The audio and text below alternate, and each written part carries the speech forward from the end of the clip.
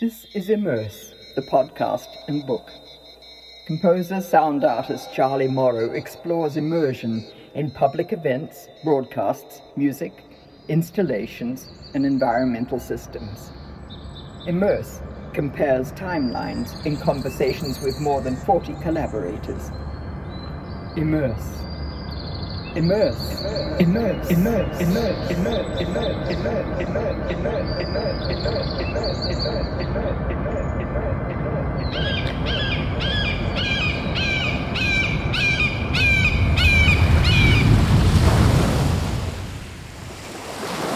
This is Charlie Morrow for Immerse, Sound, Light, Space. Thanks for joining us. Today, we're talking with Miya Masaoka, composer, performer, sound artist, and director of Columbia University's Sound Art program, an explorer of inner and outer sound worlds.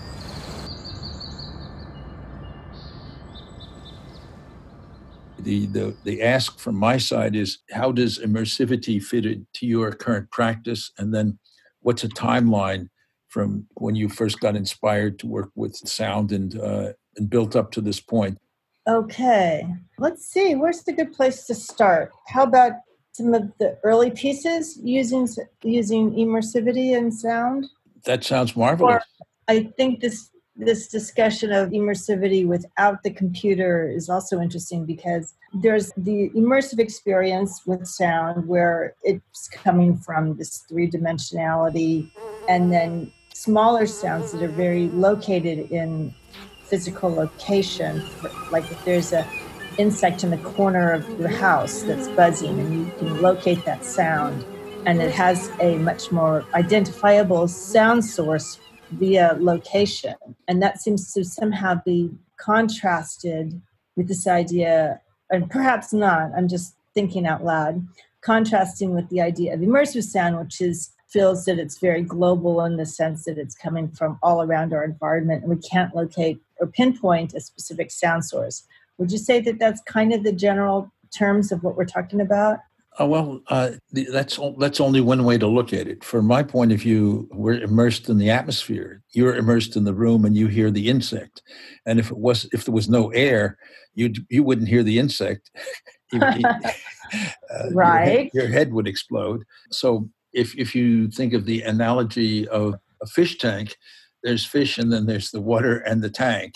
And my idea of immersivity is the combination of the environment and the things that we experience in the environment. And as a maker of 3D experiences, I need to make both for it to happen. Otherwise, what you get is the provided immersive environment of the room you're in, and there's the mosquito. But if you're going to create a new work, you then have to add to the room, doing something that fills the room, and then the mosquito is both in the room and in your sound field. That's kind of more what I was talking about. So you're talking somewhat of like the Murray Schafer idea of the soundscape, and that it's this overarching flow of sound of the environment. Exactly. That's how I've heard it. And that in that sense, that's what, say, people doing work specifically in virtual reality or games or underwater performances, where there's an environmental element plus the sound, and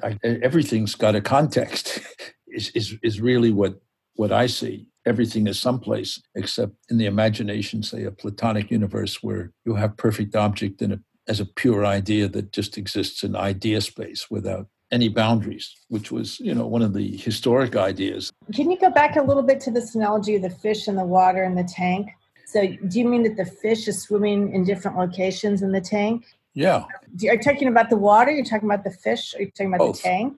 All three things, absolutely, I am. But that might be my practice. For you, I didn't want to hear you describe immersivity from my perspective, but rather from yours. Just as you said, you heard the mosquito in the room, and your ability to locate it was key. And so there's that sound, and then there's the sound of the room, both. And then if you play an instrument, then the instrument is part of the room, where everything is part of something. Right. And I guess you talked about earlier this idea of the perception of the sound, how we perceive it, and then what happens with those vibrations if they happen and then nobody hears it or sees it, and does that even exist? I think you talked about that at one point.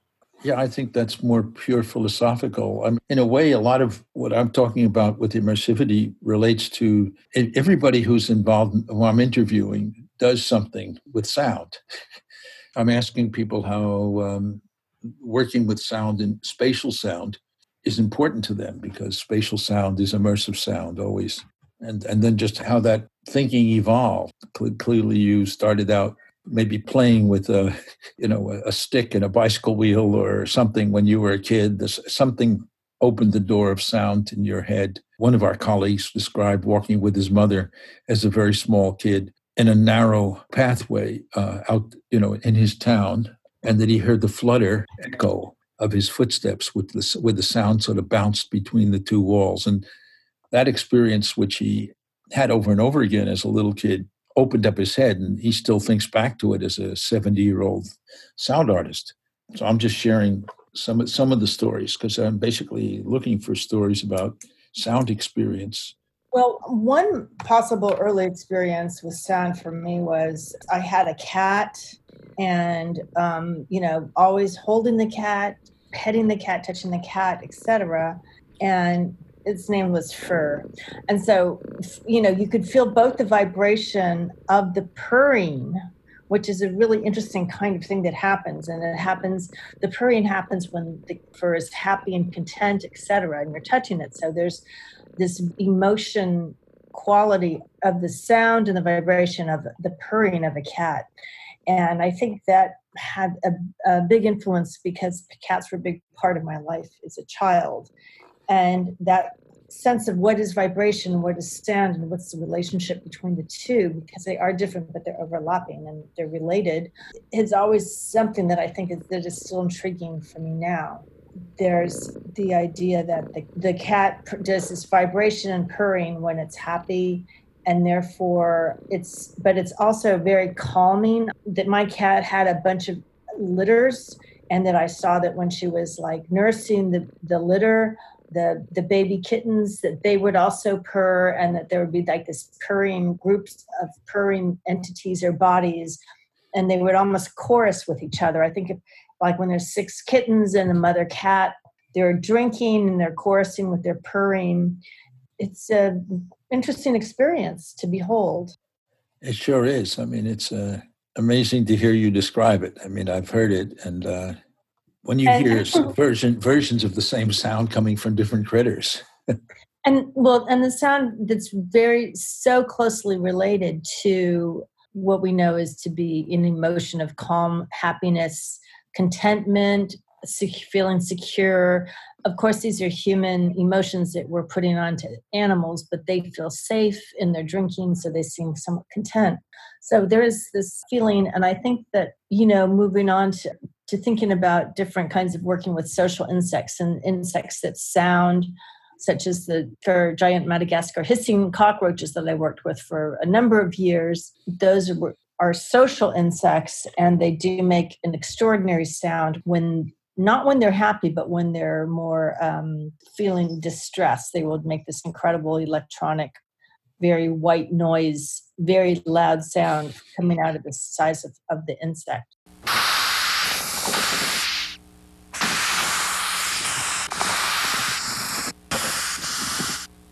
And so while I'm talking about that piece, that was in 1995. It was called Ritual with Giant Hissing Madagascar Cockroaches.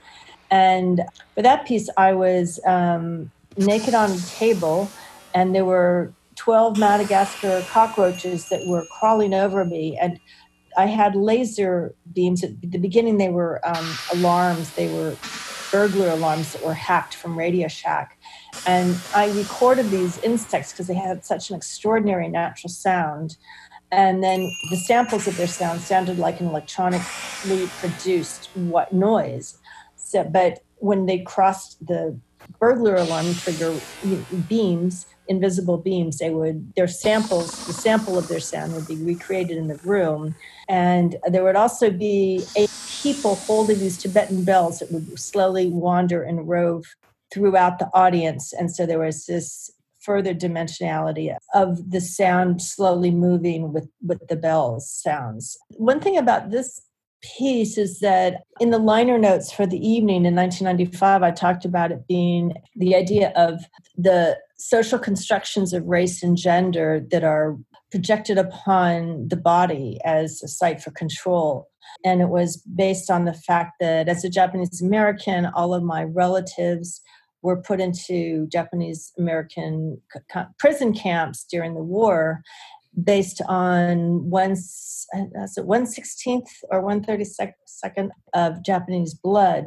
And this was really an abstract idea of what blood is and et cetera, because that small amount wouldn't have even existed because immigrants from Japan hadn't been coming from Japan that long to even have that amount.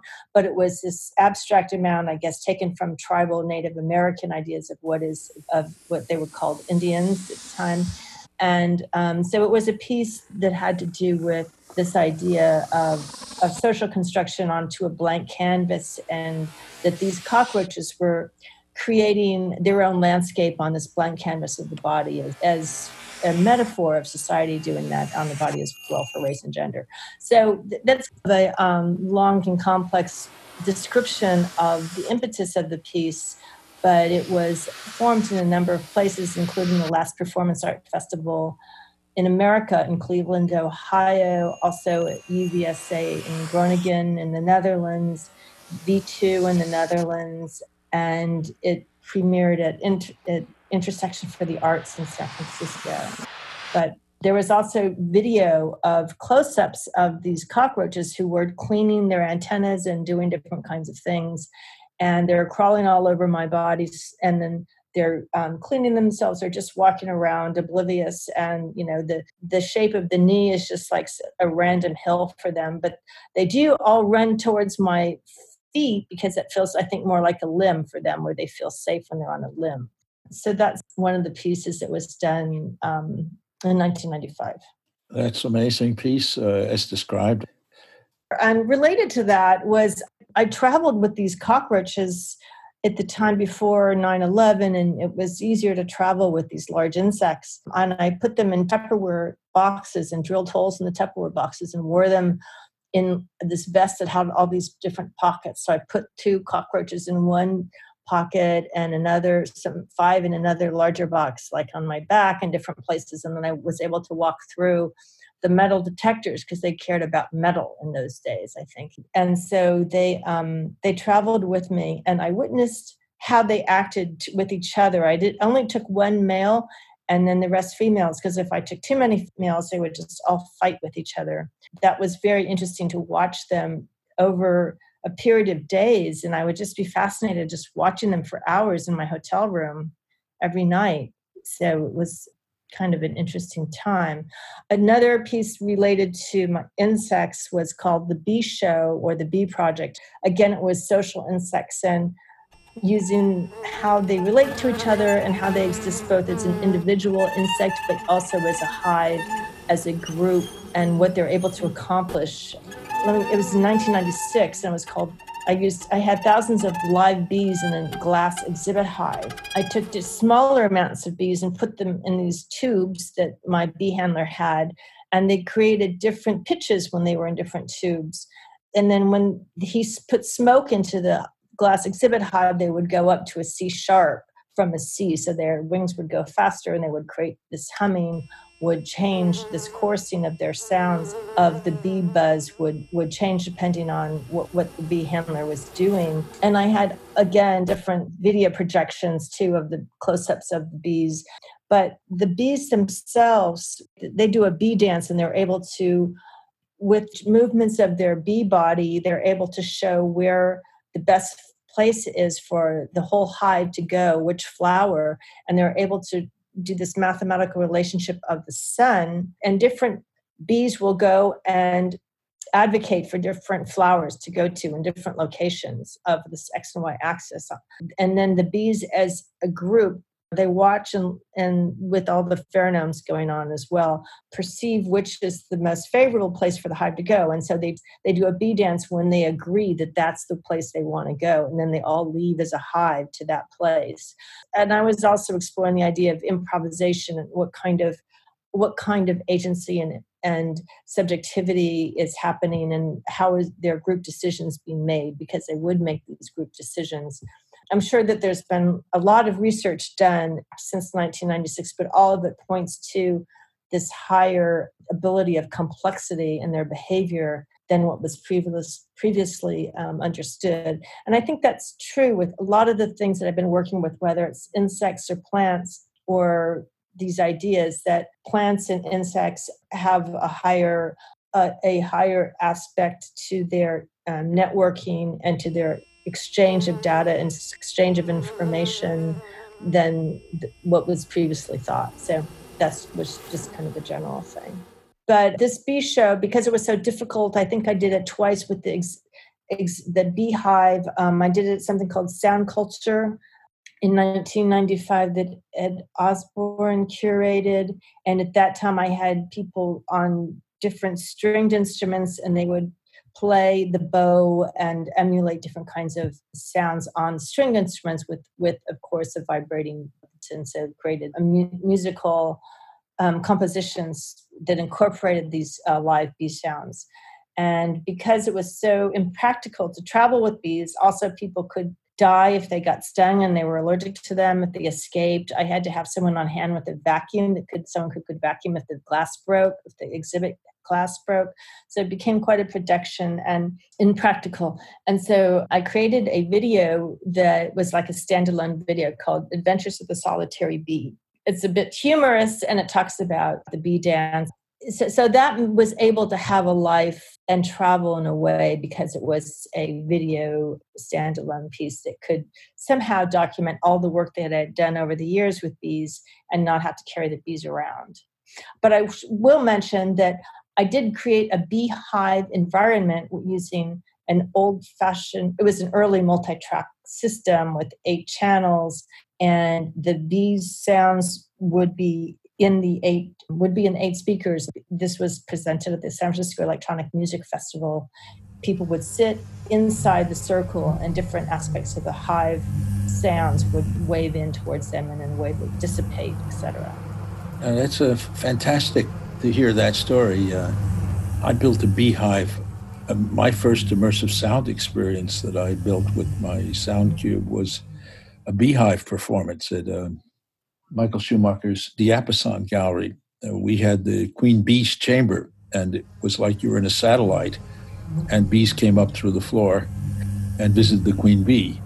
And so you had the sense of being in the hive itself, but the hive had the feeling as though it were a satellite above the earth because of the scale, because the hive was the size of the room, and the room was 20 odd feet on a side. So you had a tremendously scaled up beehive with large bee sounds coming up and bees circling and coming closer. In the next room, we had a system that had separate speakers, and if you created a vibration, the louder, more intense your vibration was, the more the bees would chase you around the room. The system would locate you and chase you around. So it's interesting that, to me, have overlapped, because that was my first real sound cube piece. Well, it's a natural thing to go to in a way, and I used this software that Ron Anderson was developing, and it was before Earcom had their spatialized software, so it was kind of before all of that. Nothing could be done in real time, so I had to draw in the software how things would go and how fast I would go from speaker to speaker. And then later, of course, with different programs using spatialization, things became very different. But speaking of the queen bee, the documentary I made was like a mockumentary, because it was, funny as well as being these photos of all these bees crawling on my body. But the idea that the queen bee is fed special food and the other bees are fed a very different kind of food. And any bee genetically can become a queen bee, but because this one bee is given a special food, they change and they mature into a queen bee. And so I use that as an analogy of the class system and these class distinctions of the queen bee and the worker bee, etc. But the hive is a very interesting sonic idea for humans, how we imagine the hive to be and our experiences with bees, and then how we imagine what it would be to be inside a hive. And so it's a really fertile area. So I'm going to talk about another piece that I did called For Birds, Planes, and Cello. And this was one of my so-called hits, although, relatively speaking, it's quite a joke. But it was written for Joan Renaud from the Kronos Quartet. And it was premiered at Headlands Center for the Arts in California. And later it was performed at the White Box with Alex Waterman and Thomas Ulrich at Issue Project Room. And this piece was being performed between mostly 2003 and 2007. I was living in San Diego, and there are these deep canyons in San Diego. So I took a microphone, and also with my friend Marcos Fernandez, and we went down to these canyons with all this equipment. Actually, I hurt my back trying to climb up with the tripods, etc. But I basically wanted to record an hour of uncut sound from very early in the morning to later on. And it was very interesting because what happened is there's 200 both native and migrant species of birds in the San Diego canyons. And they're going from the Arctic to South America, and then there are native species that are there, and they all kind of mingle together. But when the planes fly overhead, and you're in a deep canyon, so everything sounds like it's amplified. It's a very odd sensation. It sounds like there's mechanical, electrical amplification going on, when in fact it's just all natural reverberation of the earth shape. And so as the planes are going by, the birds, all these 200 species, are squawking and chirping and singing in response. And then the plane keeps it going on its merry way, and it's quiet in the canyon, and the birds just settle down and they're quiet again. And there's this soundscape sound of the quiet field. And then another plane comes by, and the birds start building up again, because the entryway, the incoming plane is like kind of a long fade in. And there's also an associated fade in with the birds. It's really quite sonically very interesting. And so, but what happens is that with the San Diego airport's early morning schedule, the planes create their own climax of the piece, because the birds are chorusing and responding to the plane, and so it builds up to this constant noise and cacophony of these things. And then I wrote in a cello part where Joan Renaud plays a detuned cello, and at different times works with the sound of the engines, the mechanical industrial sound, very noisy sound of the engine, and then there's the sound of the birds. And she doesn't literally go to imitate all these different sounds, but she is a very big part of this composition. And so it was basically a 1 hour recording of the canyon, and it was at a time when what was in style was really fast plunderphonics of 2-second samples was all the rage at the time. So this was really going completely against the grain of what was happening among this people doing active and sound and samples and field recordings, etc. Hello? Oh, that was a wonderful description. That was a really wonderful story. I think that it seems like, am I hearing right, that you sense the communication as well as the sound in every one of these pieces you're working with, that you've become involved with what's going on, so to speak. You're not just appreciating it or getting off on it. You're actually setting up and enhancing communications and interrelations. And that becomes little worlds that then animate. Well, I didn't interact with the birds or the planes. I just kind of let them do their thing that they would do every day of the week.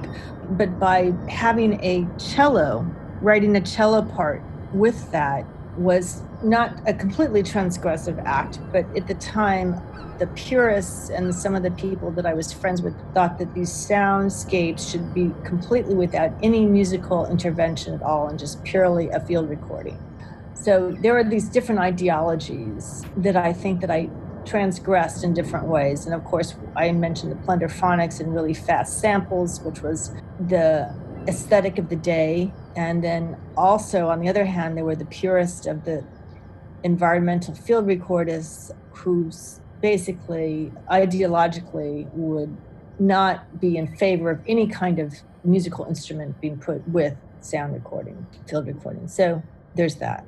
Marvelous. Your own role in this is, of course, what our conversation is about. You're the traveler and the composer and the gatherer of sound and the initiator of orchestrations. That's why I'm talking to you, because of your gift for that kind of world making. Thank you so much. I mean, that's very kind, and I'm very happy to be talking with you because you are an incredible world maker. I mean, I am fascinated by the worlds that you are a part of, and that you contribute to, and that you make. There are these inquiries, I think, of why something is the way it is, or even how do we know something, and what do we know, and then being in awe of particular experiences in the world that bring us out of our worldly bodies into some other kind of space, and mental and physical and spiritual space. And I think that it's this closest thing to the awe of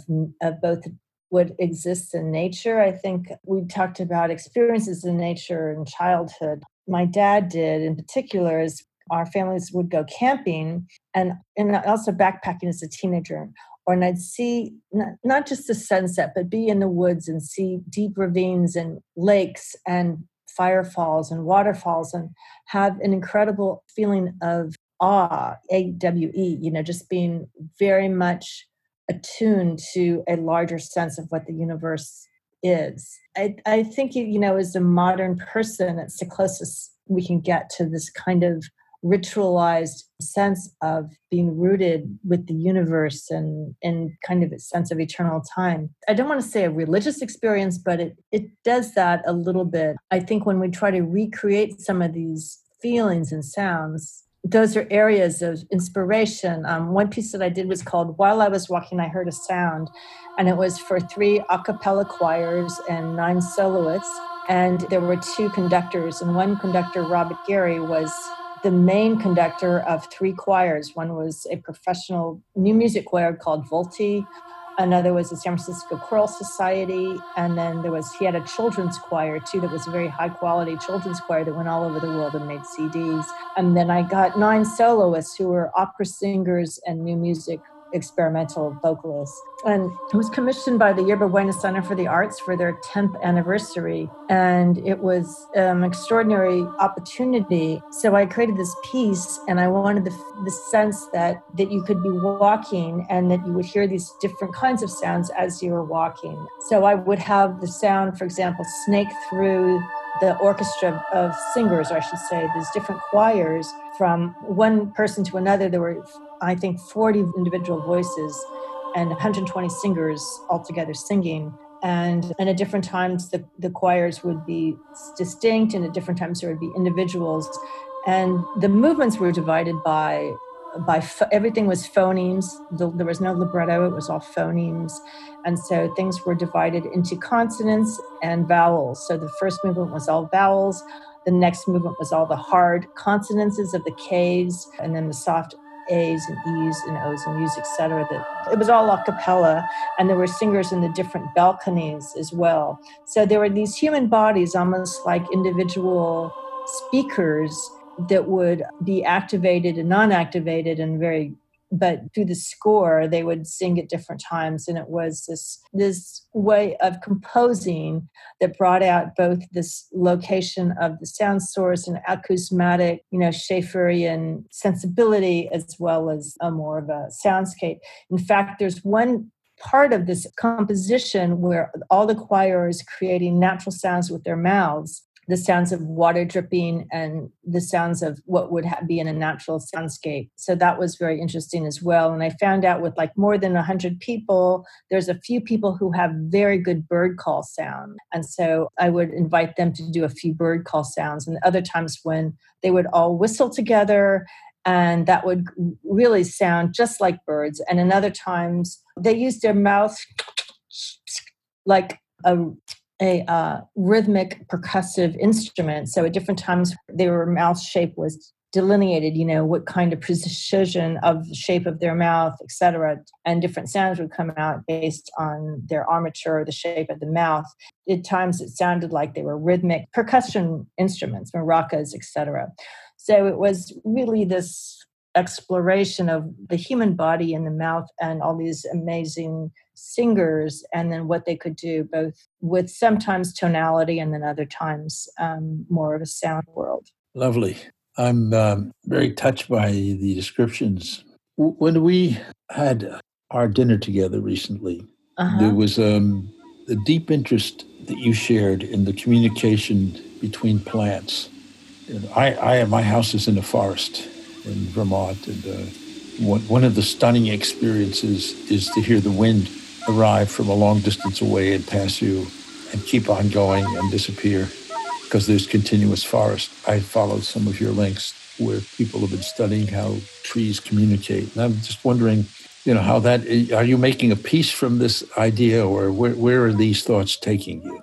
The pieces that I've been doing with plants have experiencing a rebirth of sorts, and I started doing these pieces in the late '90s, and we're using a philodendron because the philodendrons are sebaceous. The leaves are sebaceous, so they can support sensors, medical equipment being put on them, and they grow fast, and they are semi-tropical, so they have to grow towards the light, but they also wind themselves around things, and they have to make so-called decisions of like, do I climb over there, or the root systems, they follow the water, they follow these things, but they do different things. I guess I typically talk about Aristotle when asked what is the difference between a plant and a human, and he answered that plants are not mobile and humans are mobile.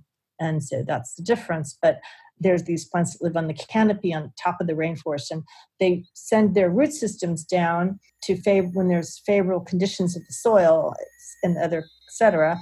And then when it becomes unfavorable, they stop nutrients and water going to those roots, so they cut those roots off and they move to another area and then shoot new roots down. So they're able to really traverse areas of yards, and they're actually quite mobile. They move slowly, but they do move. And plants have a root system that has concentrated cells and is able to have a system of determining plants' larger functions of what happens. So I'm not calling the root system a brain, but just saying that there is some kind of coordination going on that's very clear and undisputed. But I've been invited by the Toronto Biennale to do a piece, so I'm preparing that for a number of different plants, and some of the plants will be using Siri's voice and be reading out different statistics of global warming in different parts of the world. So as somebody goes and interacts with the plant at different times, there'll be some sounds that will be abstract sounds, and other times there will be readings of the sounds of radio broadcasts and other kinds of news outlets talking about how hot it is in one part of the world and other parts, etc. I just did a piece called O Plant in Germany, and at the Mainz University, and I had sand on the floor and then video projections on the sand, and then when people interacted with the plant, the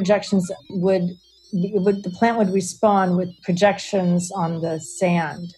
So there's these, people would touch the leaves, etc. And so another one was called Mita's Murder, Plants Are Murder, Do Not Eat Plants. So it's kind of a funny take on the Mita's Murder song, popular song. And the idea that, plants, because of all of this activity and this complex behavior that they have, that they are, in a way, eating them, you don't even want to eat them, actually, after working with them a lot. You just feel like they're too intelligent to eat. But of course, we have to eat plants. It'd be very difficult if we didn't.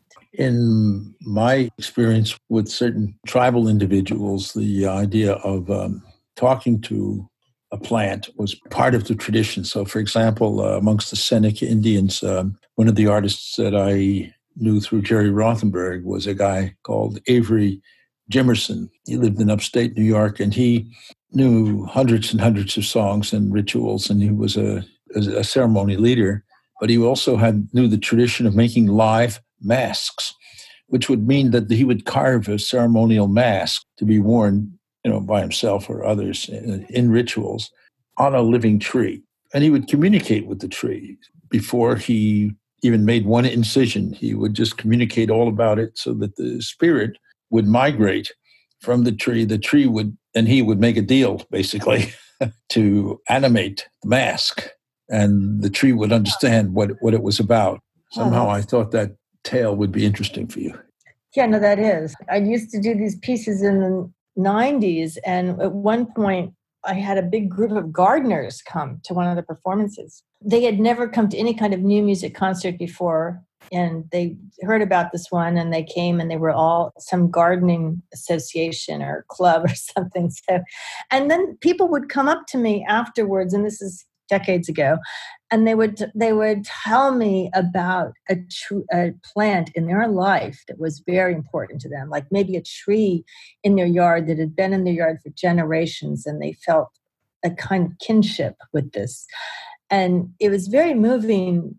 And it kind of reconnected me with people for a while too, because I think was a very active musician at one point and organizing ensembles. I had my own ensembles. I improvised with other people. And, I was a woman and often usually was just men in the groups. And it was very difficult because I had to have the leadership role. It's not easy to keep bands together, etc.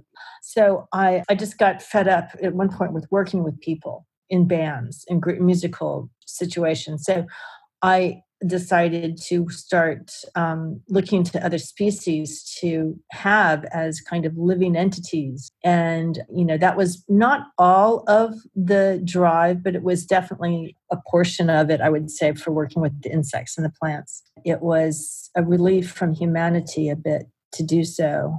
And I had my own issues with the insects, and the plants also. But one thing the plants did do is they kind of brought back this humanity in a sense, because everybody would come up and really tell me things that they'd say, I've never told this to anyone before, and then they'd just go on about a story about, whether it was their garden or different things with plants that have had a huge impact on their lives that they didn't think about until they saw my piece with plants. So it's interesting. Well, it's extraordinary because I think you've stumbled on some of the steps that made it possible for our species to begin to take steps beyond our small habitats. The relationship with plants and relationships with certain animals meant the beginning of another kind of life. It was those relationships that opened up territories. Yeah, territories. That's interesting. The territories, I think tributaries, or just some kind of like meandering in my thoughts here a little bit, and moving away a little bit from the plants and animals, there was this commission from the EMF, or Electronic Music Foundation. And for that piece, I wrote something called The Last Living Stream in New York City. And it was Minetta Creek, the last living stream in New York City, Minetta Creek.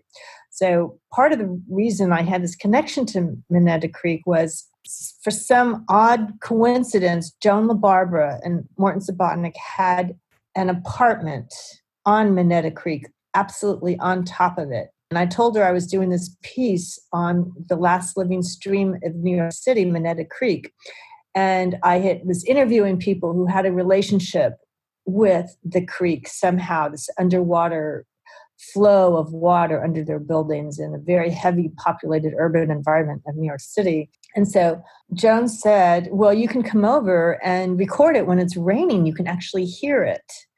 And so at one point it had been raining and she called me up and I was able to go there, and then we go down into the basement or someplace, and sure enough, you could hear the water running with the microphone. So I recorded the sounds in her and Morton Subotnick's apartment, which I thought was really an odd coincidence as well. That, there are such luminaries in this new music experimental scene, et cetera, and also just electronic music, and then to have this stream running underneath and me recording it, I thought that was an interesting set of of things happening.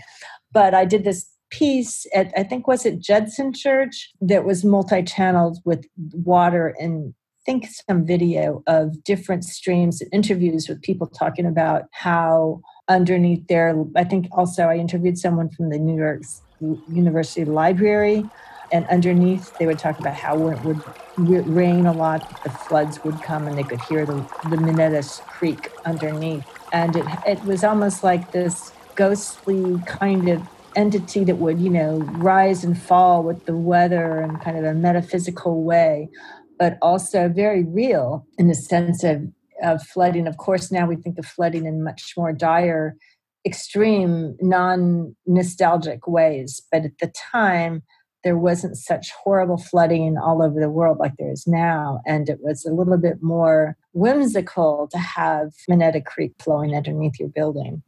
Have you ever had a dialogue with Anea Lockwood about streams and rivers? Not specifically, although she's a very, she's an amazing pioneer and a huge figure in sound. And I've been in dialogue with her at different things. And actually, she showed me on her iPhone a score she had made with the maps of the Hudson rivers and the tributaries and ideas of a score. And I think that we've had a wonderful chat. Is there anything more you'd like to add? I have two other things to talk about, and I'll try to be brief because You don't have to be brief. This is your time. One is called A Long Way to F Sharp, and it was these 12 speakers that were in a large circle, and the piece went on for 12. It was a 12-hour piece and a 12-day piece, and then theoretically a 12-year piece. So these different frequencies would very slowly move.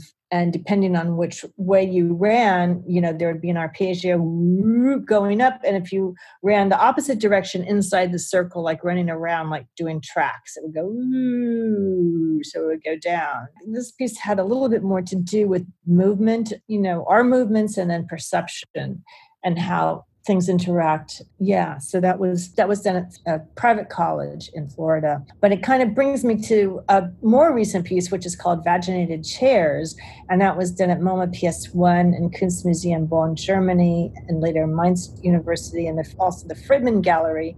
And that's where there were 12 chairs, and they were each tuned to a different frequency with transducers. And there were these individual small vaginal inserts that were non-toxic silicone embedded with a small piezo mic that people would insert into their vagina, and there'd be sounds from their body going into the space with all the speakers. And so there'd be the sounds of the buzzing and vibrating chairs with different specific frequencies, along with some people wearing these inserts.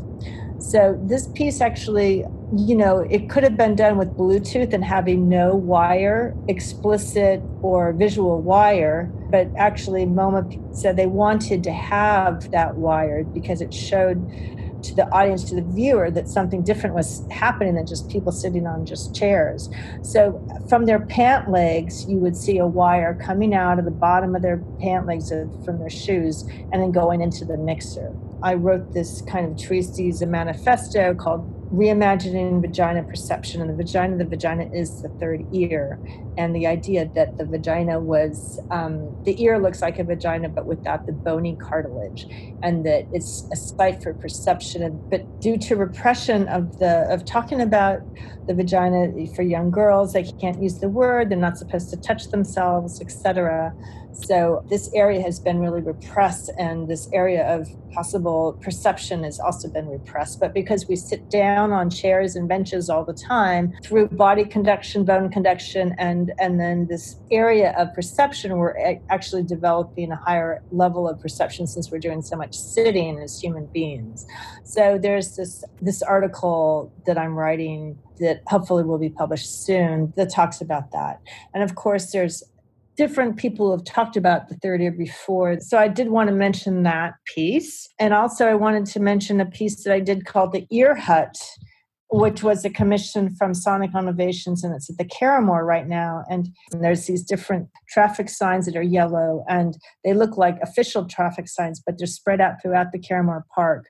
The signs say, listen ahead.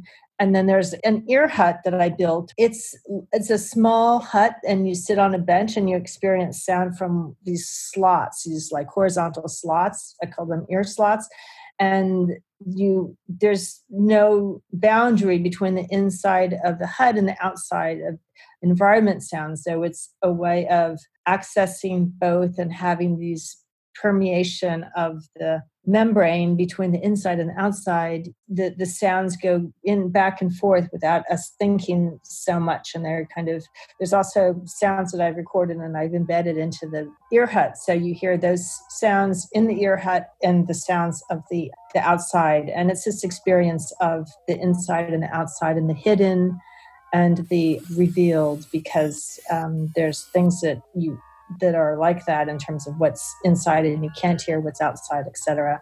I think I'm just thinking about the ear hut in general, of building an architectural space, however small and humble, that is built to privilege the ear over the eye. And it's conceptual, but it's also kind of harkens back, I think, to William Reich and the orgone machine, and thinking about these kind of metaphysical, spiritual places that exist in our imagination. And I think that they can kind of be revisited in different ways that enhance our listening experience and how we experience our different environments of our inside of our bodies, our brains, how we imagine a hive, and how we experience the outdoors. Quite lovely. Thank you. And I'm sorry, I just feel like I was talking about myself this whole interview. But that's the idea. This is you, and leading us on a journey through your exploration. So it's appropriate. Well, I want to be able to do the same for you at some point so that we can reverse this process. So I hope to do that.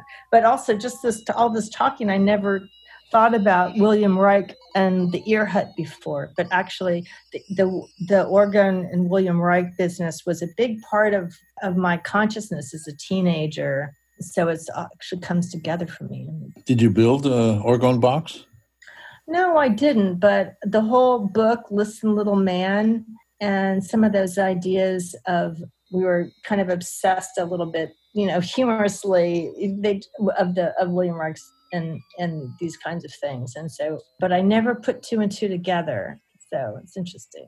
Have you gone up to Maine to where he was? There is apparently something of his that's where he lived and where he worked. I've just seen photographs of the orgone box, which just looks like a closet with a chair inside. So I've never been there, though. But tomorrow I'm going to Wesleyan. I have a talk there. And I brought all my students to the David Tudor Rainforest that's at MoMA. And then David Tudor has got a bunch of his instruments at Wesleyan, which I hope to see. I was able to study with him for a short while at Knowles College when he was a visiting artist, and there were just cables everywhere. There wasn't an emphasis on things being really pretty and clean. It was just more about the sounds and having things work and creating this world. But at MoMA it was very interesting because there was not a cable in sight, and it was very pristine, and it was quite different. It was still very beautiful, but a very different aesthetic than what he did. Had you ever visited his house on the land? No, have you? Yeah, I used to visit him there. I knew him a long time ago, and he lived next door to Shari Deans, and she's a person who's been part of my life and part of the scene for a long time, and she's passed on, but she was his neighbor. It's part of a settlement of artists called The Land that's up the Hudson River. What city is it near? It's just north of Pomona. John Cage lived there for a while. Various filmmakers were there. Stan Brakhage was there. And the New York Early Music Ensemble, Gert Stern, who had set up an institute up there also in an old church. So there's kind of echoes of the community of which Tudor was a part of. Well, nice to talk, and we should continue our conversation. And I appreciate you being part of the Immerse project. We'll continue it. Yeah.